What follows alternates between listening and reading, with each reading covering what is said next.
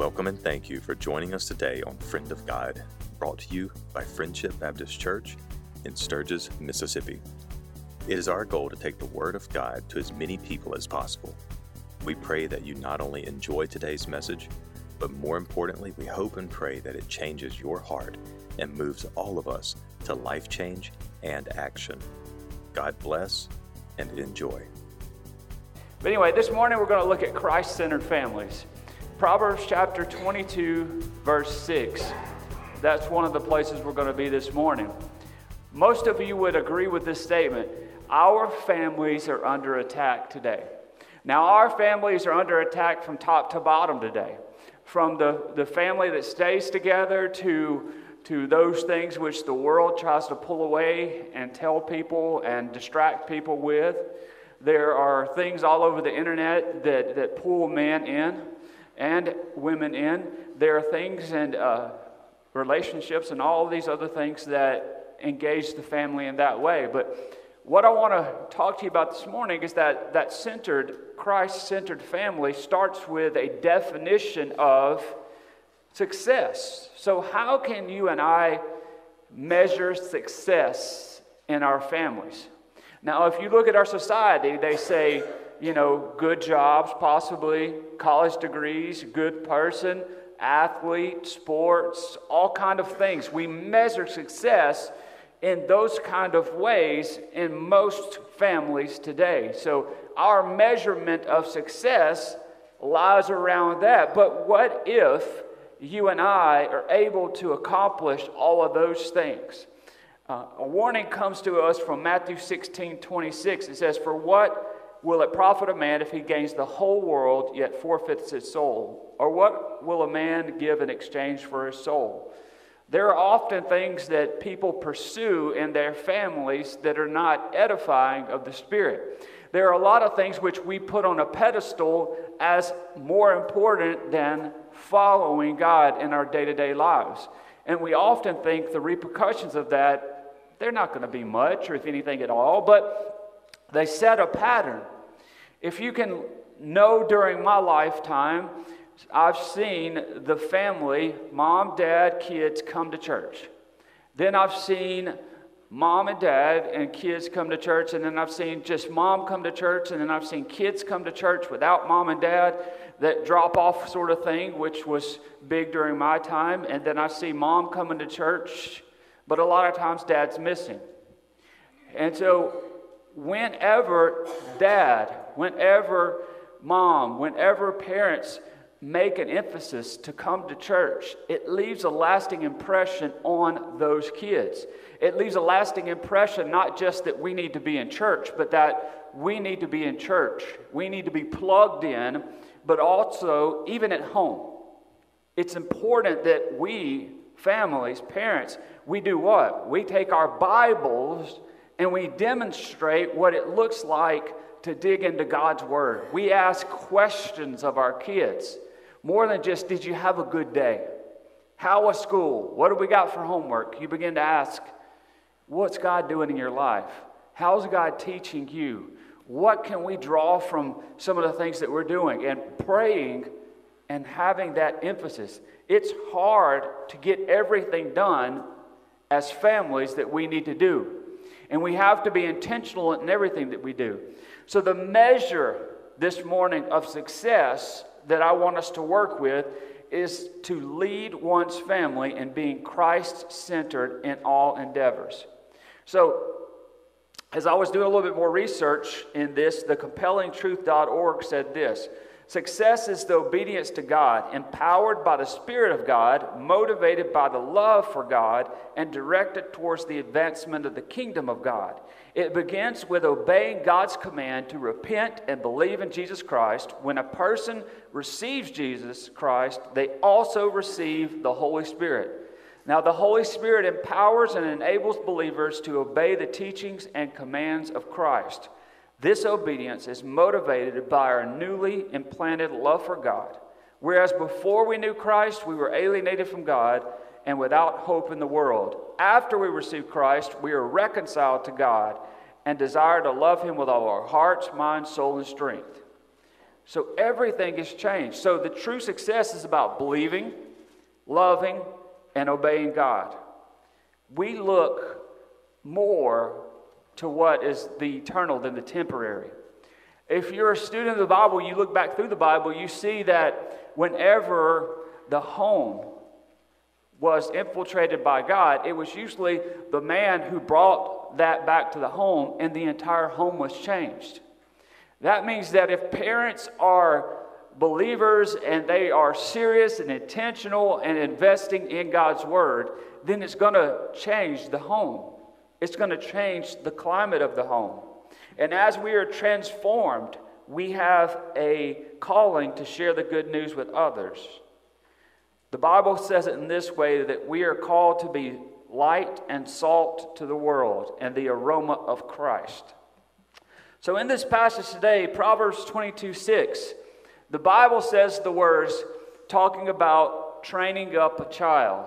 So we're going to look in these moments we have ahead of us what that really means. So let's look at that passage, Proverbs 22:6. It says, train up a child in the way he should go, and when he is old, he will not depart from it. How many of us remember things that we learned from our parents growing up? A lot of us remember how to do certain things, certain tasks, certain chores, and we can remember it as if it just happened. And we can actually go through the motions of what we learned and teach somebody else to do it. Many of us think about all the things we had to do. One of those things that was passed down through the ages in my family, albeit I'm not as good as they were, is woodworking. So my grandfather had woodworking in his shop. My dad does woodworking, I do woodworking, and he does woodworking too. So it's something that passed through the ages. But what about our faith?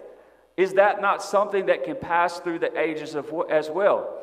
I remember my great-grandmother, she would seemingly have a story from God's Word, a scripture, a passage, a prayer, something at every turn. If I would come to her for advice, she would have something that was wise, that was on point, and that would speak that truth as well. I remember my grandfather, her son, he would have a Bible that was wore out. The pages were highlighted, tucked back in. It was a thick Bible, and I'm telling you, stuff was written on the outsides of it from his spiritual journey. Well, where did that leave? That left a lasting impression on my dad. That lasting impression on my dad is what got me in church along with my mom. And that led to me being where I am today, and that led to me, and the same thing goes down in our family. We train a child more than just how to do things in this world. We train children how to know Christ. At the appropriate time, they become believers in Christ. And as they become believers in Christ, as we saw this morning, they are baptized. And as they are baptized, they start a journey in life that still needs us to come alongside them and coach them and tell them how to read the Bible and show them and demonstrate how to pray and demonstrate what it means to tell the good news and demonstrate all of those things. So we see in this passage, it's about raising children, but children growing up in an environment that models God's truth and where they're encouraged to live according to God's order. And we know when they are encouraged early on and they accept Christ early on, they're more likely to stick with church as they go through life. It needs to be something that they continually grow in, or else when they go off to school or get a job, they find no relevance in the church. So we see the importance of making that known and helping them grow and being involved as parents. We encourage a lot of things. We encourage sports, we encourage school, we encourage all of these things, and they're good in and of themselves. But we need to encourage coming to God's house, being involved in God's work, serving others, helping others, taking them and letting them be involved in things like God's Warehouse, food banks, things when we go serve at Casserole Kitchen, the things that are around that you get involved in. Those things are important because they teach our kids that the world is more than just about us. It's about God's kingdom and what we ought to do. So we look at Proverbs chapter 22, and it's God and it's Solomon. The conclusion we draw from Proverbs chapter 22 is this: that those who walk humbly with God in obedience to the commands of His words and in submission to the disposals of His providence shall find true riches, honor, and comfort, and long life in this world, and then eternal life at last. So there's a point behind what we do as the family in our centering around Christ in our family and pointing our families to Him. And many of our families have eroded over time. And a lot of times when I'm counseling families or counseling mom and dad and helping them understand their role in the home, I always like to do a triangle, because in a triangle shape, we understand that it's us, it's mom, it's dad, and it's God in there. And when we look at mom and dad and God in that relationship, then we understand when one of those with God gets out of kilter, it affects mom and dad in their relationship with each other, doesn't it? When we're not focused on the godly things, when we're not praying with each other, when we're not going through God's word with each other, when we're not pointing our family to God, then it gets messed up in that relationship. And I often think it's the viewpoint of not just us, but it's our view of God that causes so many families to go off course. In here, we've got to pursue with intentionality. So what are some other passages we can do or we can look at that illustrate this very same thing? Well, if you're one of those that takes notes, here's some notes for you. Here's some passages to jot down, to go back and really look at a little bit further. Deuteronomy 6:6-7 says this. It says, "These words which I am commanding you today shall be on your heart. You shall teach them diligently to your sons, and to talk of them when you sit down at your house, when you walk by the way, when you lie down, and when you rise up." Proverbs 23:22. "Listen to the father who begot you, and do not despise your mother when she is old." Ephesians 6:1-4 says, "Children, obey your parents in the Lord, for this is right. Honor your father and mother, which is the first commandment with a promise, so that it may be well with you, and that you may live long on the earth. Fathers, do not provoke your children to anger, but bring them up in the discipline and instruction of the Lord." So kids, whenever mom and dad are leading you in the Lord and telling you all of these things which you need to know about growing in your faith, about praying, about loving other people, about doing the right thing, all of those things, then listen to them, right? When I was growing up, it was yes, sir, yes, ma'am. You know, I rarely said no, sir, no, ma'am. But, I think I said it a few times. But when you think about the things of God, those lasting impressions come with mom and dad, right? Because you can say, well, they come to church, right? Isn't that good enough? How many hours do we get them at church? Think about that. Even with GAs, RAs, mission friends, Wednesday night, discipleship events, and everything else. It's minimal, right? How many hours do you have at home to influence them in the ways of the Lord, to help them grow in the name of Jesus Christ, and to show them a better way than what this world is providing them? And if you don't believe that the world's instructing our kids on how they ought to believe and what they ought to live like and what they ought to do, then just ask what they find acceptable and true. And it might shock you a little bit. What is being taught among friends as okay, or in schools as okay? So let's look at some things of ways we can apply this morning. I think we can have a new definition of success in our lives, can't we? Success. And we can move from where we have been to where God intends for us to be. To train a child, to make a child into who God wants them to be is not an easy endeavor, right? If you've ever tried to get a child to do something they don't want to do, what happens? They become instantly from 70 pounds to 300 pounds in one leap, right? Or if you tell a child something they don't want to do, it's like, it's not computing, it's not making it there. but diligently demonstrating the right way to do it, telling them over and over again, and bringing them to church and showing them how to do something rather than just telling them how to do something, demonstrates to them something that will click back in their mind and heart whether they tell you that right then or not, right? Because we've noticed, even in our church, that kids are listening when we don't think they are, right? That they're paying attention to our actions and our reactions, even when we don't think they are. And it's important in how we live. So success is pursuing after the godly, even when it's difficult or hard to do. There's also time to change and forge new paths in our families. Some of us say, well, I've made more mistakes than I've made right choices, and I haven't led my child or children or my wife, my spouse, to do the things that are godly. I haven't prayed. We haven't spent time on our knees talking to God. We haven't went through the Bible ever. We haven't studied together ever. I need to make sure that my kids know Jesus before it's everlasting too late. So the first manner that parents can do this is to repent before God. What does it mean to repent? Repent is turning away from whatever we were acting on, the sin that we were in, and starting a new direction, meaning that we ask for forgiveness and we leave that place and we don't come back. We make a promise and a pledge to God that we are going to do all that He has called us to do, and we ask for forgiveness from that matter and we leave it behind. We turn from there.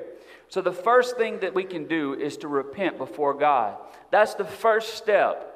And a lot of kids would say, well, isn't that asking for forgiveness and saying I'm sorry? Yeah, but I think it's a directional change. It's not just asking for forgiveness and saying I'm sorry. It's moving in a different direction. It's changing our actions and reactions.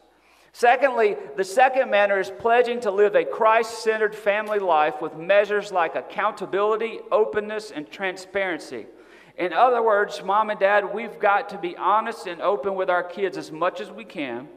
We got to keep them accountable to the things of God, and we've got to do the very same thing, meaning that we got to make sure our kids know how to pray.